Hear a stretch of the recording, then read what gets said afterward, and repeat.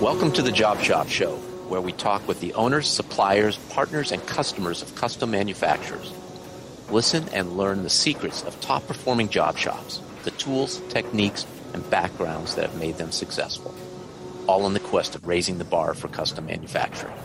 I'm your host, Jay Jacobs. This episode is sponsored by Paperless Parts, connecting buyers and suppliers of custom manufactured parts. The Paperless platform is a secure, ITAR-compliant, cloud-based manufacturing system for suppliers that reduces the amount of time spent on sales, estimating, quoting, administration, and order processing. It offers seamless integration with the accounting and ERP software tools that shops already use, such as QuickBooks, E2, and JobBoss. Paperless Parts was founded with a mission to make manufacturing more accessible by streamlining the quote-to-cash process. Spend less time quoting and more time selling. This episode is sponsored by our friends at the NTMA, the National Tooling and Machining Association. The NTMA is an association of privately held, entrepreneurial-based, and family-owned businesses representing nearly 1,200 small to mid-sized machine shops and tool and die shops across the country. They have approximately 30 very active regional chapters that host local events, run apprenticeship programs, and provide other services to their regional members. As an association of peers, the goal of the NTMA is to help members of the U.S. precision custom manufacturing industry achieve profitable growth and business success in a global economy through networking, workforce development and training, technology, best practices education, advocacy, programs, and services with industry partners. To learn how your company can get involved with the NTMA, including how to join, visit ntma.org. Shazam! This is Jay Jacobs. Welcome to the Job Shop Show. There's a lot of talk about the future of custom part manufacturing, making it accessible to everyone. Our guest today, Will Gibbs, has a vision of that future, and he is actually implementing it. Will is a co-founder of MODICA, whose goal is to provide automated microfactory modules with the tagline of Factory as a Service. He is also the co-founder of a company that makes parts, Harbor Island Waterjet, which is the testbed for MODICA. And both of those are located in the Seattle, Washington area. Will has a keen interest in robotics and automation and is willing to modify, and I should say extensively modify, OEM equipment to make them do things that perhaps they were not intended to do, or even do things that the OEM never conceived that they could do. And this resonates with me, as a custom manufacturing is still so labor intensive, much of it repetitive and not adding much value, nor is it rewarding to the team members. So if we can easily and inexpensively collect actionable data from existing equipment, we are well on our way to automating our shops. And even if we are not as savvy as Will and can't do it ourselves, I'm still looking forward to learning some of the opportunities out there, because these are the paths that the OEMs will be headed in putting features into their own equipment. So what we will be seeing in the future. These solutions are our future. With that, welcome to the Job Shop Show, Will. Thanks, Jay. I'm glad to be here. Yeah, I'm really looking forward to this. Yeah, me too. First of all, I want to ask you about Underground Seattle.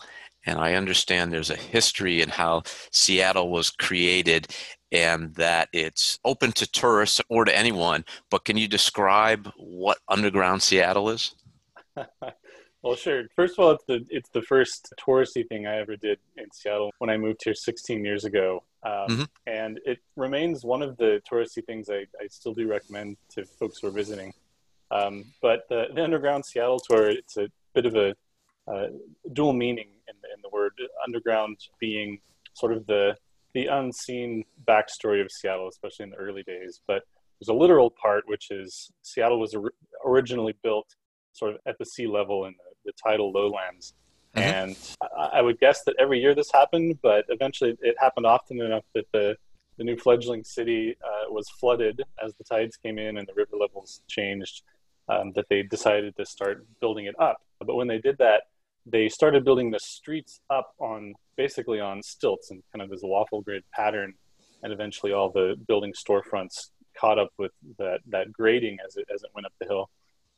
But the original ground level storefronts and entrances and other properties still exist. At least some of them have been preserved. So as you're walking around in the Pioneer Square area, underneath your feet there are sometimes one or two levels of old storefront, and the underground tour takes you through those. And of course, it's augmented with ghost stories and ridiculous tales of the past, but it's a lot of fun. And it's so really do you go down into basements then and inside some of these buildings? Yeah, you go down to the basements, you walk on what used to be the ground level sidewalk, and you'll see kind of fronts of buildings that are now sort of these underground corridors. Yeah. Very cool. Very cool. Well, on your LinkedIn profile, you describe yourself as a pan-industrialist. What the hell does that mean? Well, to be clear, I am borrowing that moniker from a book that I read that was actually really inspirational to me by Professor Richard Daveney.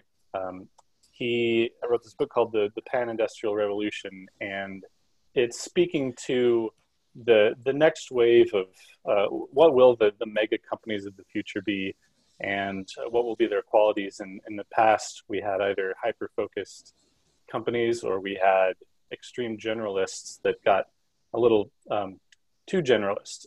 But he sees a future that's a technology-augmented generalist, and there are production technologies now, additive manufacturing being the main one, I think, in his view, that will allow for a whole new wave of big industrial companies or even small industrial companies acting like big ones, because they can cross so many different product boundaries and industrial boundaries due to the flexibility of new production technologies. So I found that really inspiring. I'm a generalist myself, and as we'll talk about more with MODICA, we're really interested in being able to make anything anywhere, and that's as pan-industrialist as it gets. I don't think I've quite lived up to it. It sounds sort of a grand moniker, but I like to use it because it inspires me, and I think it speaks to where we're headed. Does he talk about how that fits into mass customization? Yeah, that is one of the big aspects that he touches on in the book and his other articles. Some of the values and the drivers of additive manufacturing are the configuration of the product that is specific to one person, but then repeated a lot. So I think as a case study, he may have used, and I often see this used, dental aligners. A lot of companies doing that, and it's the kind of ideal thing. The product has to be perfectly fit to an individual and an individual's sort of teeth as they change over time. But you need to make a lot of them. They're basically throwaway items now that you get in the mail.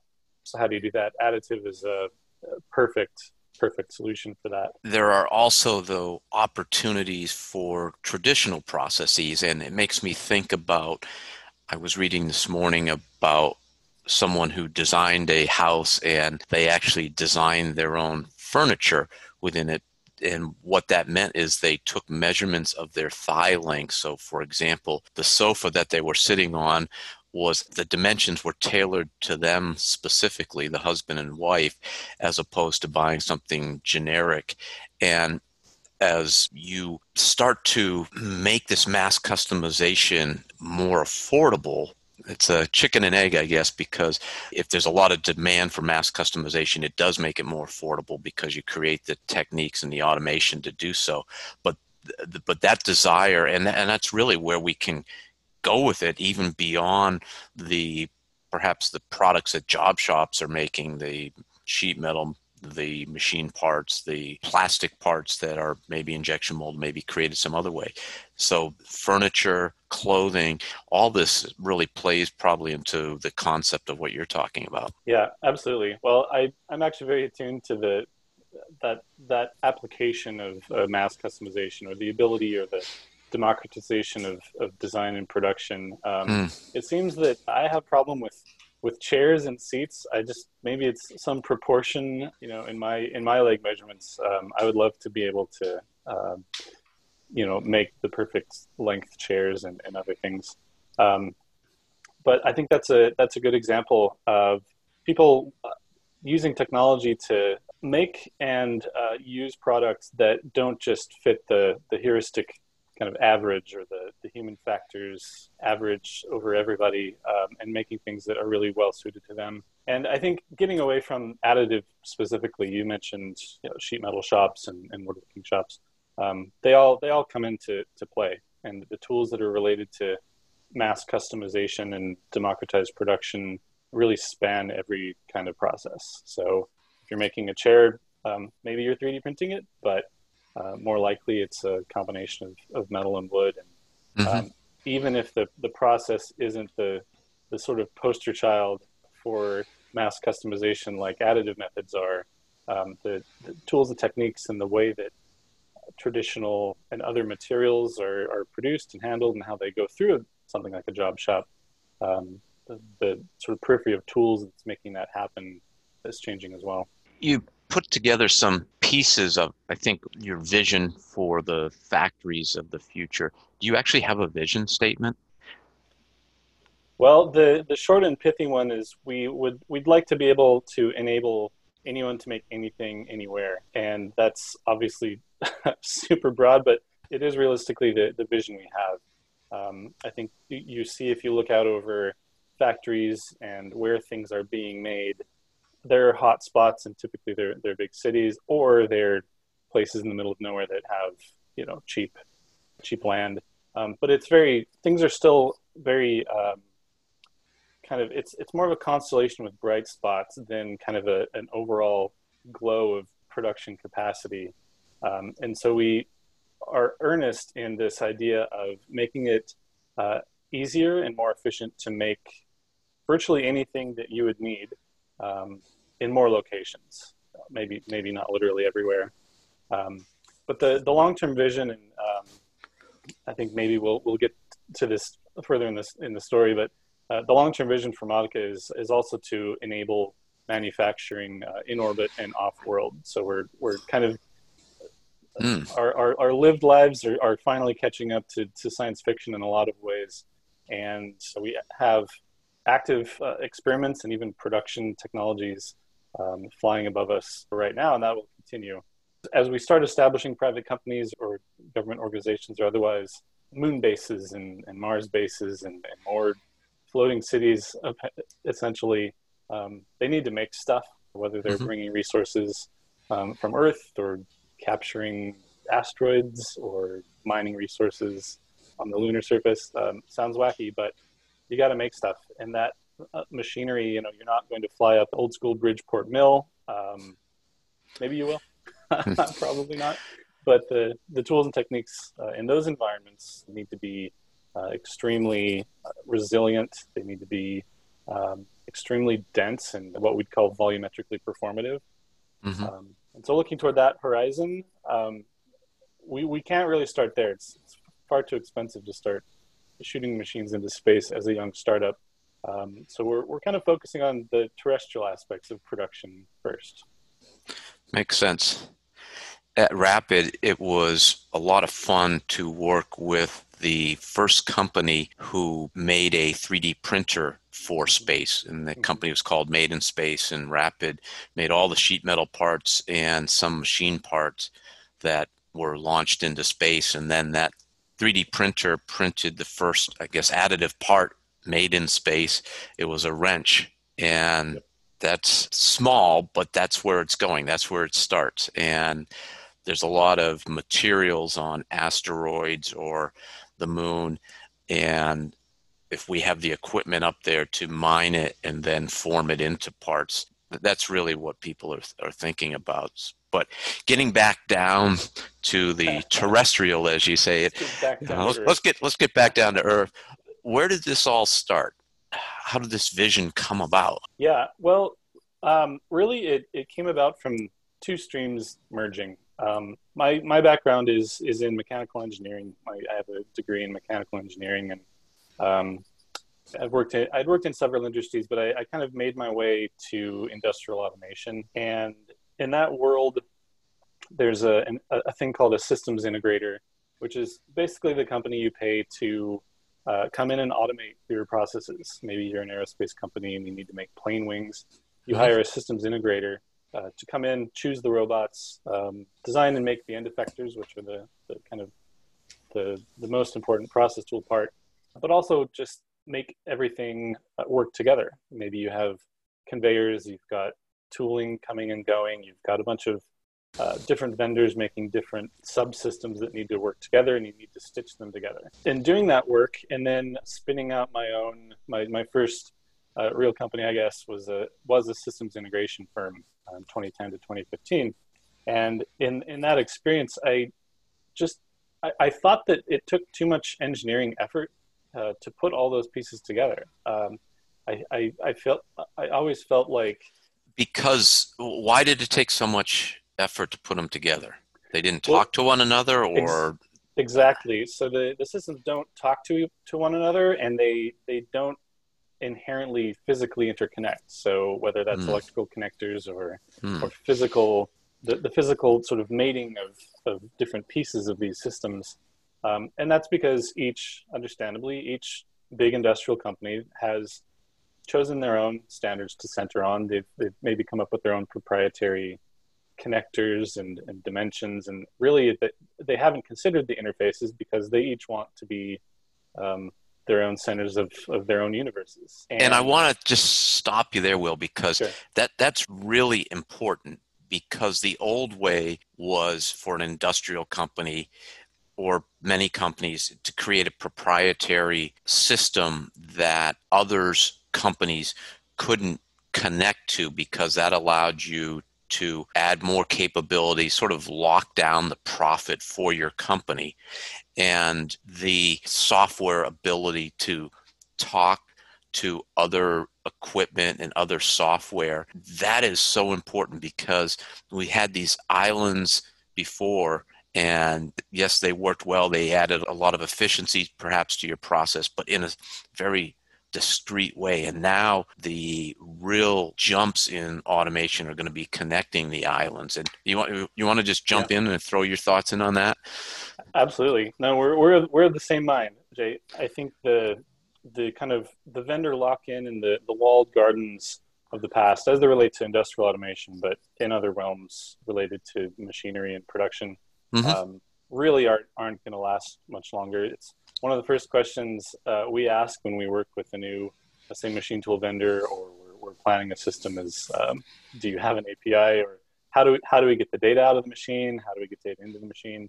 And I think it'll take a while to make the full transition away from the walled garden mode, because there are very large industrial companies like Siemens, for example, which I love their equipment, but they're becoming more open. But there are so many of these sort of mega providers that have so much inertia, and so much of their customer base is really locked into their solution. It's pretty common to hear when we're looking at a new automation project, when I did this previously, for a customer to say, oh, are we going with this vendor solution or that? Are we an ABB house? Are we an Allen Bradley house? It's a common question, and I think it shouldn't be. So something that MODICA is arcing toward is kind of breaking up these walled gardens and recognize them for what they are. As they are centers of excellence, and their expertise, and there's obviously great solutions within them, but we want to make more granular constellations out of those tools. We want them to mix and match a bit more easily, and I think it's valuable. I think ultimately, as much innovation as is happening in any one of those walled gardens or vendor spaces, I think it'll be better to have more competition at the device and component level, not necessarily just the total system solution level, which is kind of how they compete now. It's ecosystem against ecosystem, and really it should be device against device. Yeah. I like the words you use, the walled garden, and being able to get data out of physical equipment is so much more valuable than perhaps that piece of equipment being 3% more time effective, because what you can do with the data will give you much bigger efficiency gains. And the ability for some of the machine monitoring software that exists out there today to easily connect into all of your equipment is so important. I would encourage the listener to go to, what's MODICA's website? Could you share that? Sure. It's madebymodica.com. And there's just such great graphics that you folks have put on there showing the concept and where you want to go with the integration of different modules and how they really should fit together. You also have started, though, a company, Harbor Island Waterjet. Which came first and how do they interconnect? So it is kind of a chicken and the egg situation.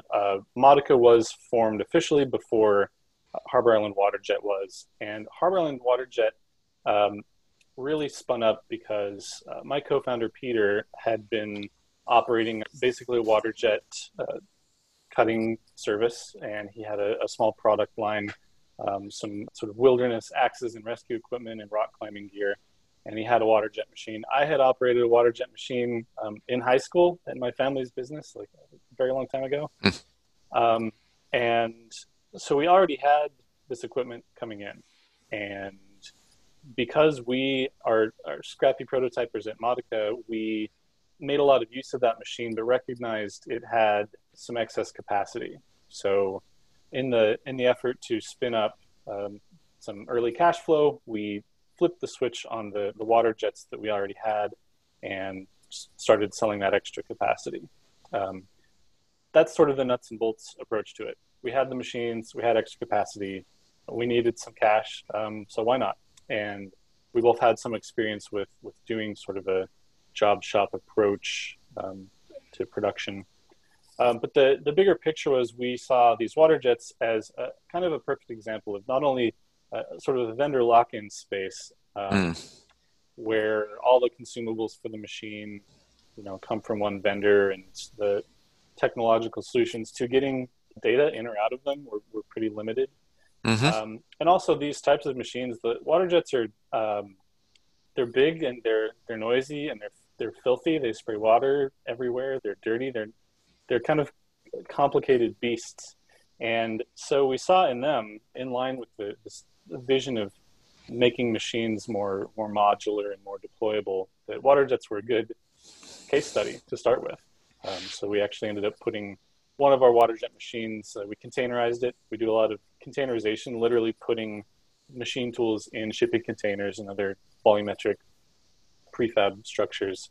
But it made its way into what is one of our long-term strategies, which was taking machine tools in their OEM state and doing minimal things to them to make them more deployable, make them more of a water jet in a box paradigm for our own purposes, to make them more flexible and where we put them and when we need to rearrange or move our facilities, but also to demonstrate the broader implications of thinking of machine tools and production technologies more granularly, thinking them of not as big monolithic machines that you have to build buildings around, but as ensembles that may be part of a whole automated tool chain.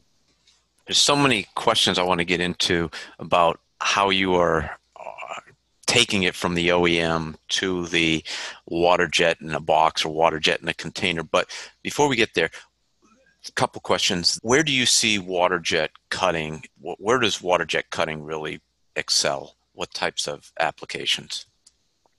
It's a great question. The thing about water jet is it can cut virtually any material. It's for those who don't know, a water jet cutting machine basically shoots a very small 40,000ths of an inch diameter or roughly that size stream of water that's coming out at 60,000 psi. It's traveling at Mach 2 plus, and there's a trickle of garnet or sand or some other type of abrasive inside. So it's basically Mach 2 sandpaper.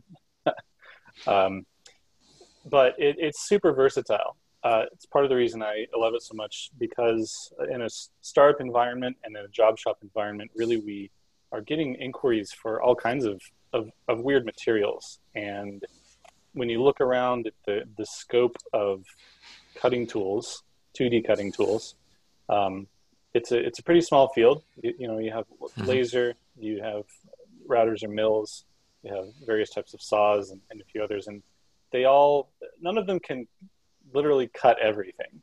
So Waterjet was just it was the pan-industrialist of industrial cutting technology. We found that to be really important. I've used these machines for, going on 2 decades now. And as far as the versatility goes, really they're just indispensable for us.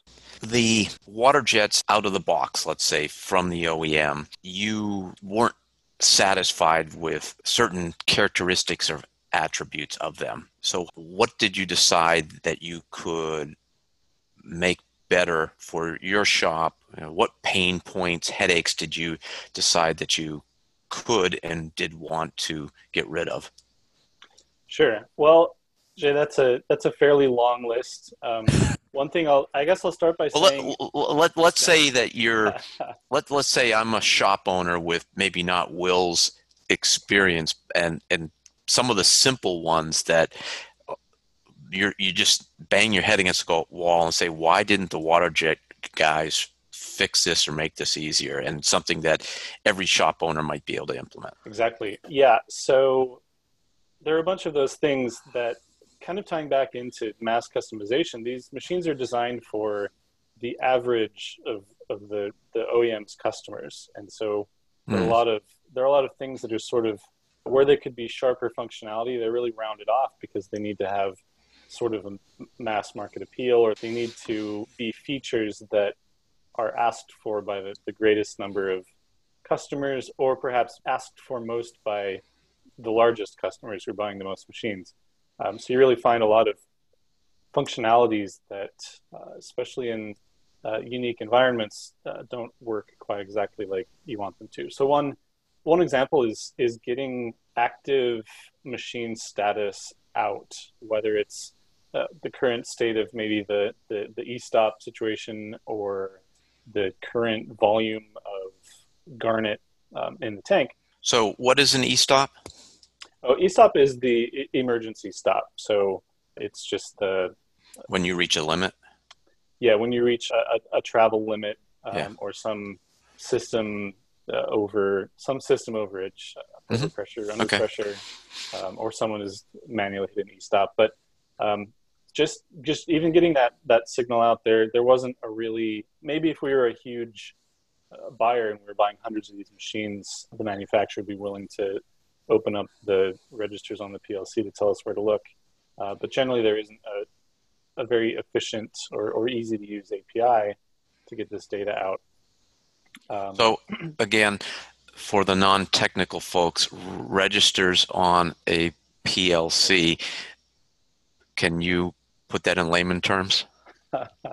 Sure. That would just be I don't know, how do I put it in layman terms? It's a PLC, it's a computer that controls industrial machines or in a way, and registers would be the addresses, the places you look to find the status of maybe a sensor or a control line. Yeah, that's good. So those are typically, they are often in a PLC or industrial control systems. The hardware is something you can tap into. It's a screw terminal that you can put a wire on and you can monitor it yourself. That's sort of the anti-API. That's more of a break, avoiding your warranty and tapping into signals that the OEM doesn't want you to. They should be exposed. They should be put in a nice data package that is streaming out that you can capture. That is starting to happen, but just getting basic machine operational data out so that we can monitor something more granular. There's a lot of these, and I mentioned e-stops because there are pieces of the machine that monitor status, like the garnet. This is the garnet that gets entrained in the high velocity stream. If you run out, then your machine stops cutting, and the machine does monitor its own low level, and of course it throws a warning.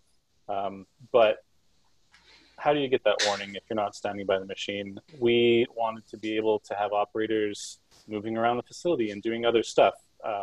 We have a concept we call the vigilance factor.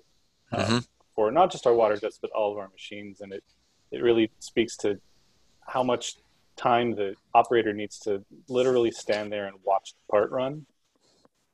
And we like to be able to open up that vigilance factor and have operators go do more stuff, prep the next job, refill the hopper tank or deburr and prep the parts that have been finished. And getting that data out of the machine is helpful in maintaining kind of a virtual vigilance. If we can get a text message or an email or an alert on the screen that tells us what the machine wants to tell us without standing right at it, that's a huge value for us. I like that, because what you just said, enabling someone to do something else instead of stand at the machine, that is a piece of equipment. Enabling that gives you so much more efficiency, because labor is expensive and skilled labor is hard to find. That if the Waterjet is, let's say, 10% more efficient, but it doesn't offer the ability to put out data, it's probably overall less efficient than one that is slower but gives you the data signals that you're looking for. So I just want to put that in the context of an owner, and don't just look at feeds and speeds and things like that. Data. Drive that into folks' heads. That's so important. Absolutely. Now you, I think, had referred when we were talking before that, is this the SCADA project that you were talking about with your Waterjet? Yeah, it would be. So SCADA, and for the listeners, that's supervisory control and data acquisition, used a lot in the instrumentation world and industrial systems. It's basically this idea of sending and receiving data from a machine that's operating in its own way. And particularly on older machines, which ours are, the Waterjets that we bought are 5 and 10 years old. They're not completely recent models. It is getting better just by necessity and by the changing nature of the way industrial control systems are working. But particularly for older machines, if you want to get some of that data out, you really have to take it upon yourself to go find the low-level signals and then collect them. And so we started on a project which was introducing our own SCADA to our Waterjets, where we have a secondary sort of PLC and microcontroller off to the side that's web connected, or at least it's connected to our local network connections, that monitors all these PLC signals that we want. What are some of the signals that you want to monitor?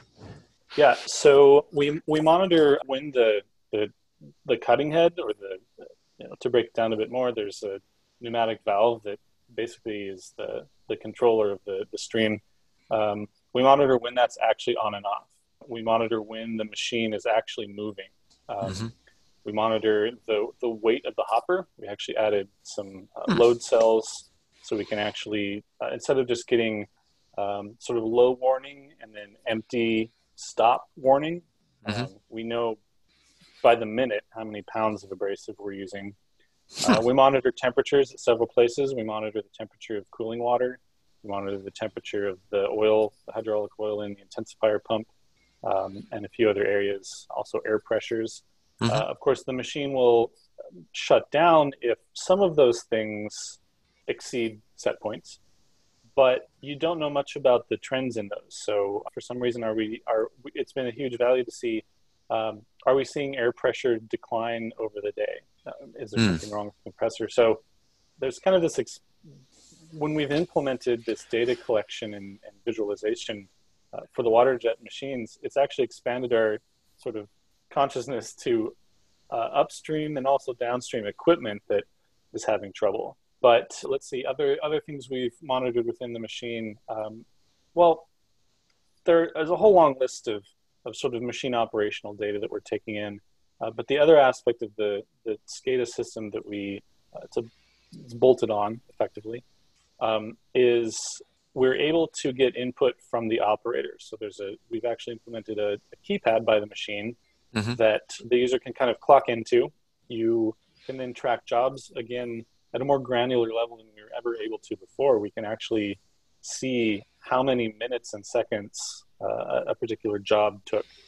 which you can make estimates in the software, but as the machine runs and as the operator may pause the job to go to lunch, different things can happen that aren't captured in the simulation. Right. We now have a complete, second by second view of that. We can track consumables in that way. There's a key code for the garnet refill, which previously was someone wrote down on a whiteboard or maybe put it in Trello, but now it's really at their fingertips. We'd like to automate that further, but the SCADA system as a bolt-on really extended any of the data input and output the machine inherently had. These machines are getting better at that. They're very expensive packages that you can opt for. When you say expensive, how much is this? What the OEM would offer, but they want to charge you for it? Yeah, in some cases it's $8,000 to $10,000+, essentially just to get a data stream out. And how much did it cost you guys to do it yourselves? Well, not including the debugging of the original code, which is now replicable. The actual hardware that goes on is less than $500. Wait, say that again? Yeah. So the hardware involved in implementing this SCADA system, it's all off the shelf, PLCs and microcontrollers and sensors, under $500 for hardware. It did on our side take a little more effort in making the software and the code that runs the SCADA system, but now that's done and it propagates out. So hardware software solution from an OEM is $8,000 to $10,000. They understand the software, the data side. They do it once and then they sell it over and over again. So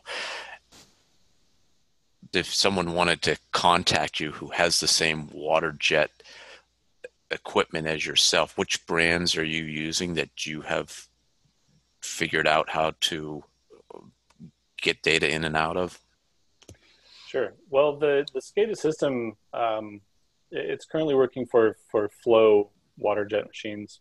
But the idea is, and this is an important point, that again, we want to get away from vendor lock-in. So right.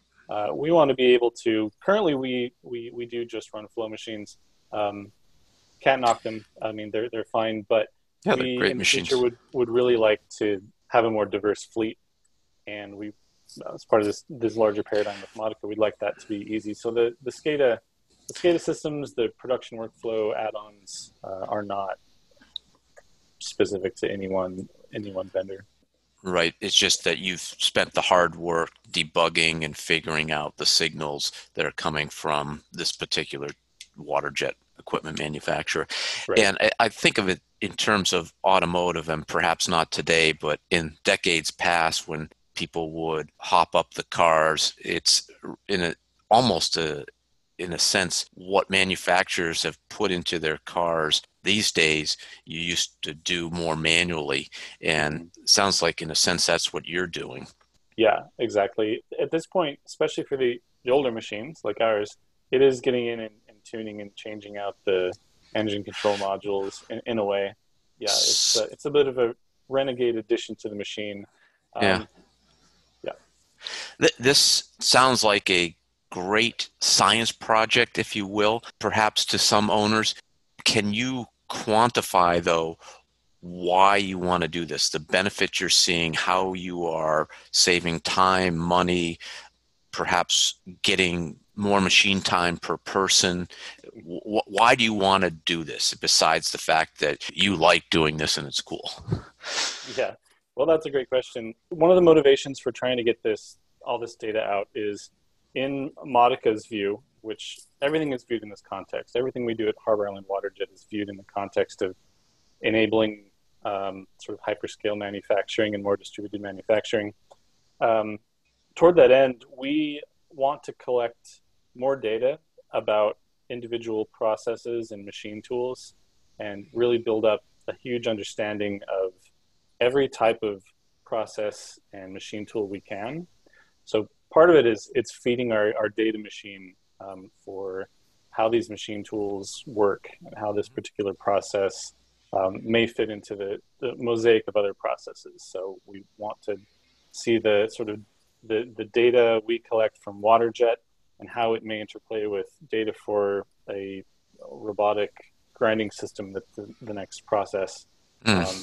So it feeds this massive database that we're collecting about any process that we can get our hands on. The other aspect is we run the Harbor Island Waterjet job shop. Of course, there are a few motivations I've mentioned. One is it's cash flow for our startup, and we've tuned that. I think as a job shop, we really enjoy operating it, and it has been a really good experience, perfecting that business in and of itself, thinking of it as just a kind of an old school job shop. But the future for something like Harbor Island Waterjet, and the way we think of it as a subsidiary, is we'd like to enable this future of Waterjet in a box, a whole Waterjet business in a box, basically. So as someone who wants to spin up a Waterjet job shop themselves, we want to make that a few line items you tick on a web form, and you get your shipping container or whatever format it's in. And it's everything you need to run the whole business. And a lot of the things that are heuristics that you learn over time operating these machines. So what sounds do they make when they've run out of garnet and something's wrong, or how often do you have to do that, or what are the indicators that a part is wearing out and needs to be replaced. We want to have that all wrapped up into a system that just tells you on an app. It's just dead simple. So that's another motivation is really thinking about a Waterjet job shop operation holistically, and then making it really self-contained and smart enough that someone who's motivated and interested in spinning up Waterjet capacity, maybe they're a machine shop. We do a lot of rough cutting for machine shops that then go on to do additional processes. So taking a big block of material and hollowing out big areas that otherwise you'd have to hog out on a mill or another process. A lot of those shops see Waterjet as this kind of filthy, really difficult machine to work with. And if we can make that easier, then we can propagate that technology in our modular way. And collecting the data helps immensely. Sure. If you're a machine shop and you have either access very quickly to a local Waterjet company, or you bring it in-house and you can cut to near net shape, then that means you're spending less spindle time on roughing. So that makes exactly. The other thing I'm hearing is that by monitoring all these characteristics of the machine, that you are increasing uptime because, or at least you are not subject to downtime at the inopportune time, i.e. something breaks and you don't know it was about to break. Whereas if you're monitoring, say, the air pressure, and you know the compressor is going to require maintenance, you can schedule that so that it won't impact your operations. And that's huge for a shop. Exactly. Yeah, it helps us not only be more responsive in the moment. So if something goes wrong, we don't have the machine still walking along its path on the part, but there's no abrasive, so it's just etching the surface for half an hour or more. Right. So we're responsive in the moment because we can get real-time alerts, but also it helps us predict the future a little bit better and anticipate problems that are coming up before they actually happen. A big part of this is software, and you sort of threw out as an aside, you looking at something in Trello. I was just speaking with another shop owner on a podcast, and he uses Trello extensively.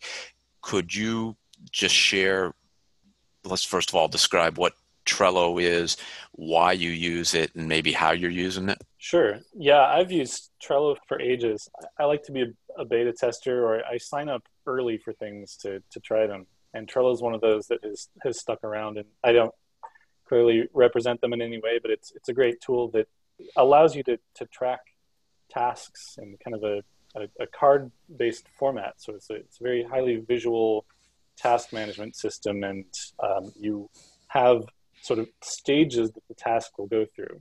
So it's, start, middle, and finish, and you actually perform the gesture of dragging these cards from state to state. And I find it very satisfying to kind of feel you're not just ticking a box, you're actually moving something forward in space and time. And again, it's a tool that we use in a lot of different ways, but one is we do use it on the shop floor for job tracking. We put all our documentation in there, the DXF files and the other files that are going from the office to the machines go through Trello currently. What other software tools do you use and like? Sounds like software is such a big part of your business, trying to understand how that all gets integrated with the data you're collecting. Yeah, software is huge. On a daily basis, we do use Trello extensively. We use an application called Notion for kind of knowledge tracking, and it's where we write out our procedures and refine our procedures for operators and for machine maintenance. It's essentially a wiki or a kind of a knowledge share sort of text. Yeah, I came across that recently as a alternative to Evernote, but you're using it in a business sense, so that's different. Yeah. Does it have it has good hooks so you can get information in and out of it to these other types of programs? Yeah, it really does. There's a lot of ways to get data in and out. There's a connection with Gmail, there's a connection with Slack, which we use for kind of daily conversations and questions on our team. Another tool, and I know that, that we brought on that has been a huge change is, of course, with Job Shop operation, one of the biggest pieces is estimating and getting the quotes out. And when we started doing Harbor Island Waterjet in earnest, we were just using Excel and then a Google sheet, spreadsheet, and it really got pretty wild. It was pretty difficult to manage. And we did have some smart connections made over to Trello, actually, to get data to transfer back and forth. But it was really banging our heads on the tool. So earlier this year, we did make the transition over to paperless parts and the smart quoting system. And really, it's been a transformation. It has saved us a ton of time. So really happy with that piece. We'd like to find a way to actually make paperless work with Trello, and we haven't dug into it to make that happen yet, but that's something we're looking forward to doing. Have you looked at taking the API from paperless and connecting it to Trello? Or Yeah, we have looked at it. We just haven't gone through the steps yet. Gotcha. On the hardware side, what other projects or opportunities do you see beyond the water jets? Well, and this is going back to an earlier part of our conversation about walled gardens and sort of closed ecosystems. And what we see out there in the world is a lot of companies making their water jet machines with their 3D printers or their CNC mills. There are a lot of centers of expertise, companies that have been making machine tools for a very long time that have they themselves have so much data on those processes, and they're making these machines. We really see a future where you're able to think of those machines as not just a standalone monolith that needs to sit on a shop floor somewhere, but as a piece or an ability within a larger production ensemble that you can sort of mix and match together. So, one of our big initiatives we're kicking off on the hardware side is we call the system a microfab, which is the fab part stands for factory automation block. So we're getting into the meat of what this vision for MODICA is. And part of that is working with existing OEMs. We don't want to be creating tools from the ground up. If there's something that's missing in the market, some kind of specific process tool or CNC machine, we have the capabilities to maybe address that and make a machine.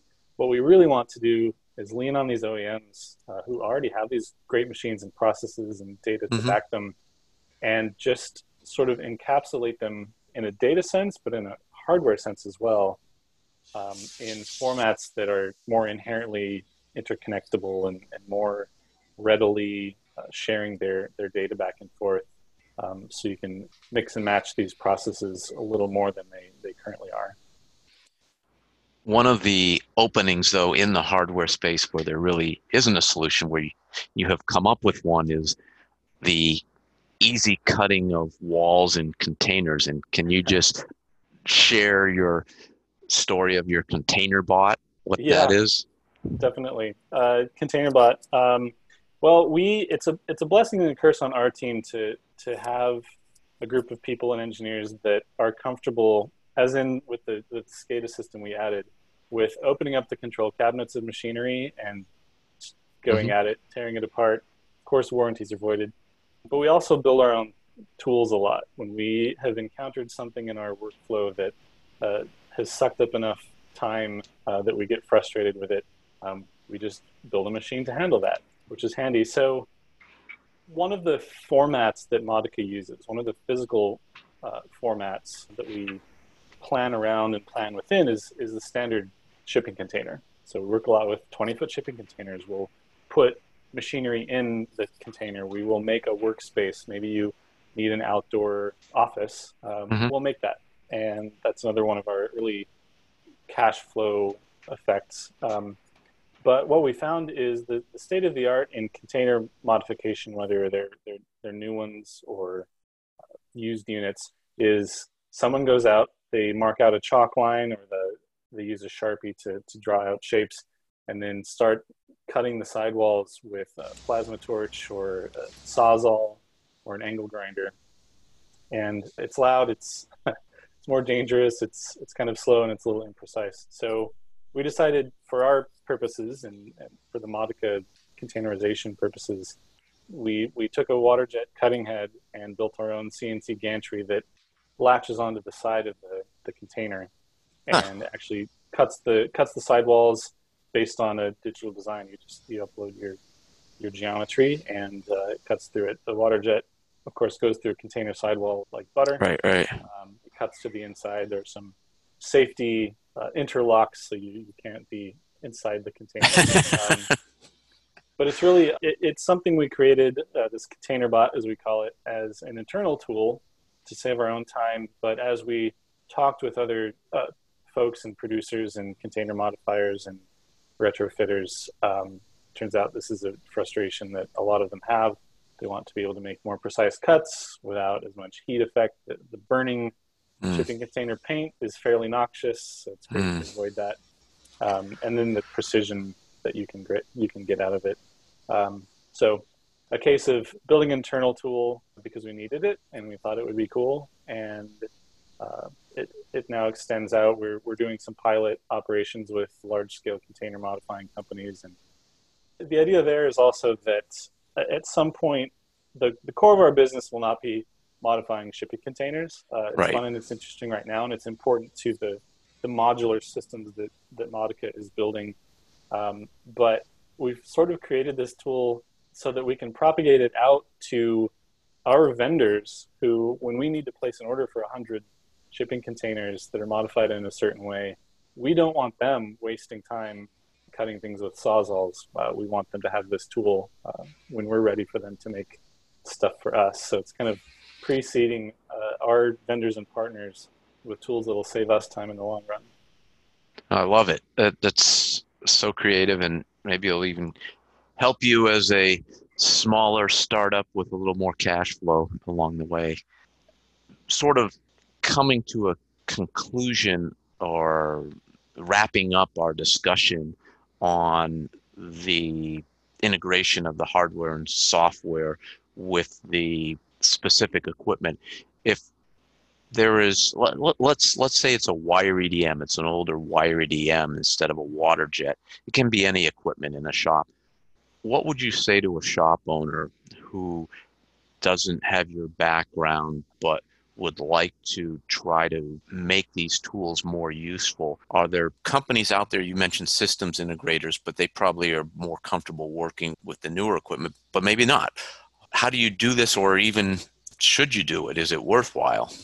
Yeah, that's a really good question. And the legacy hardware problem is really challenging. I mentioned before we don't want to be in a situation where we're creating our own machine tools, and we also don't want to be in a situation where we're forcing companies to replace perfectly good equipment to try to get into this new paradigm for machinery. So there's a lot of installed equipment that is out of the loop on the data front, and without having someone like a systems integrator or another entity or engineers come in and tap into the actuators and really do it all, it's hard to get the level of data that we like to have.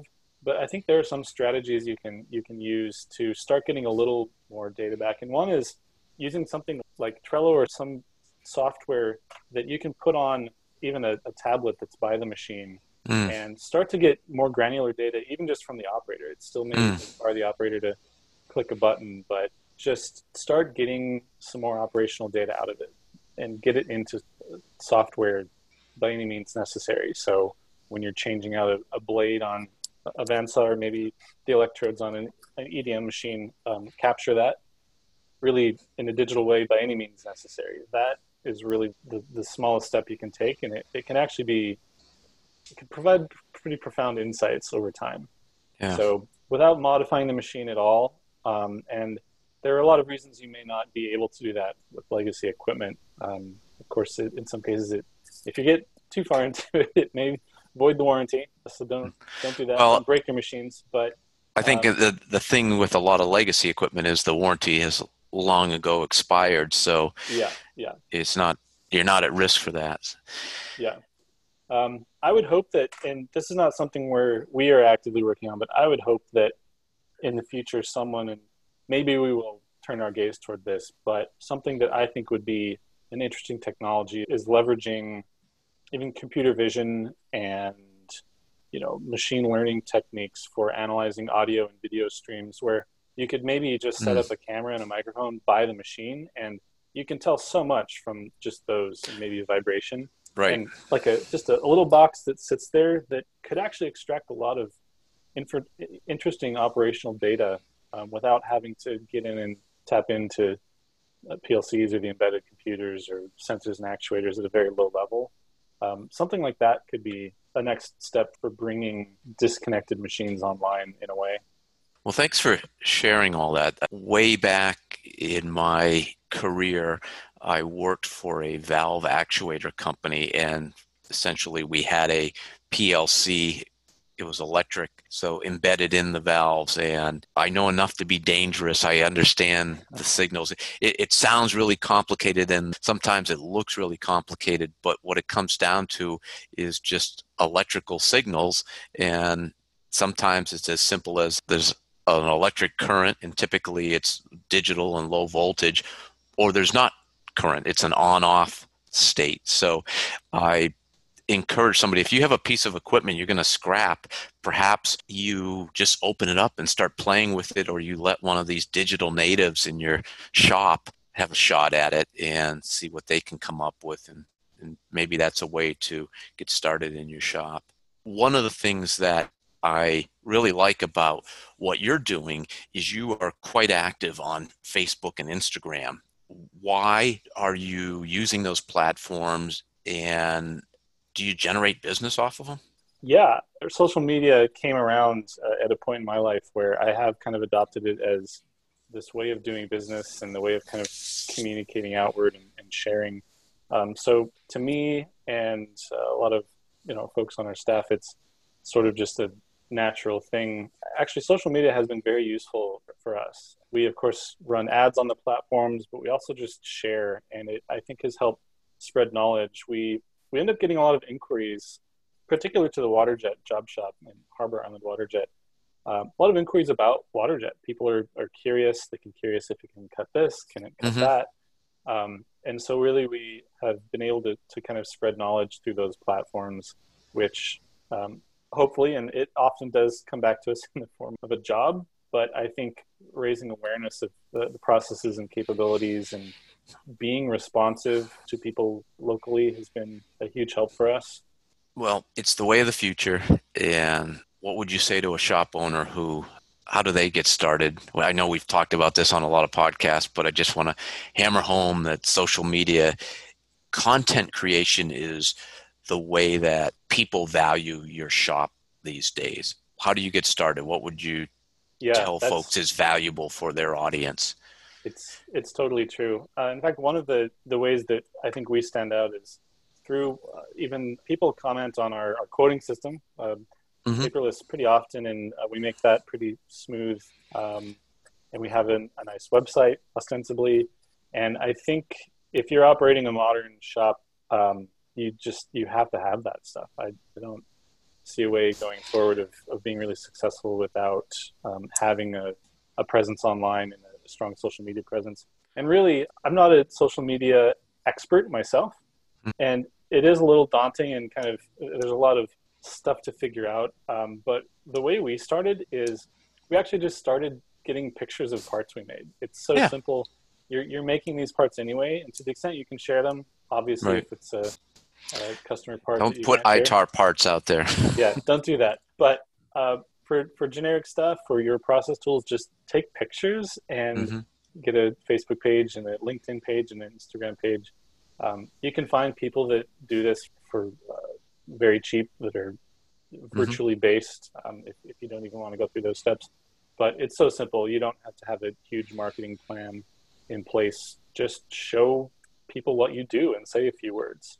I'm going to throw out along those lines. There's a website service called Fiverr, and I was talking to another job shop owner, and he wanted to make sure his new website that there were no typographical errors, grammar errors in it.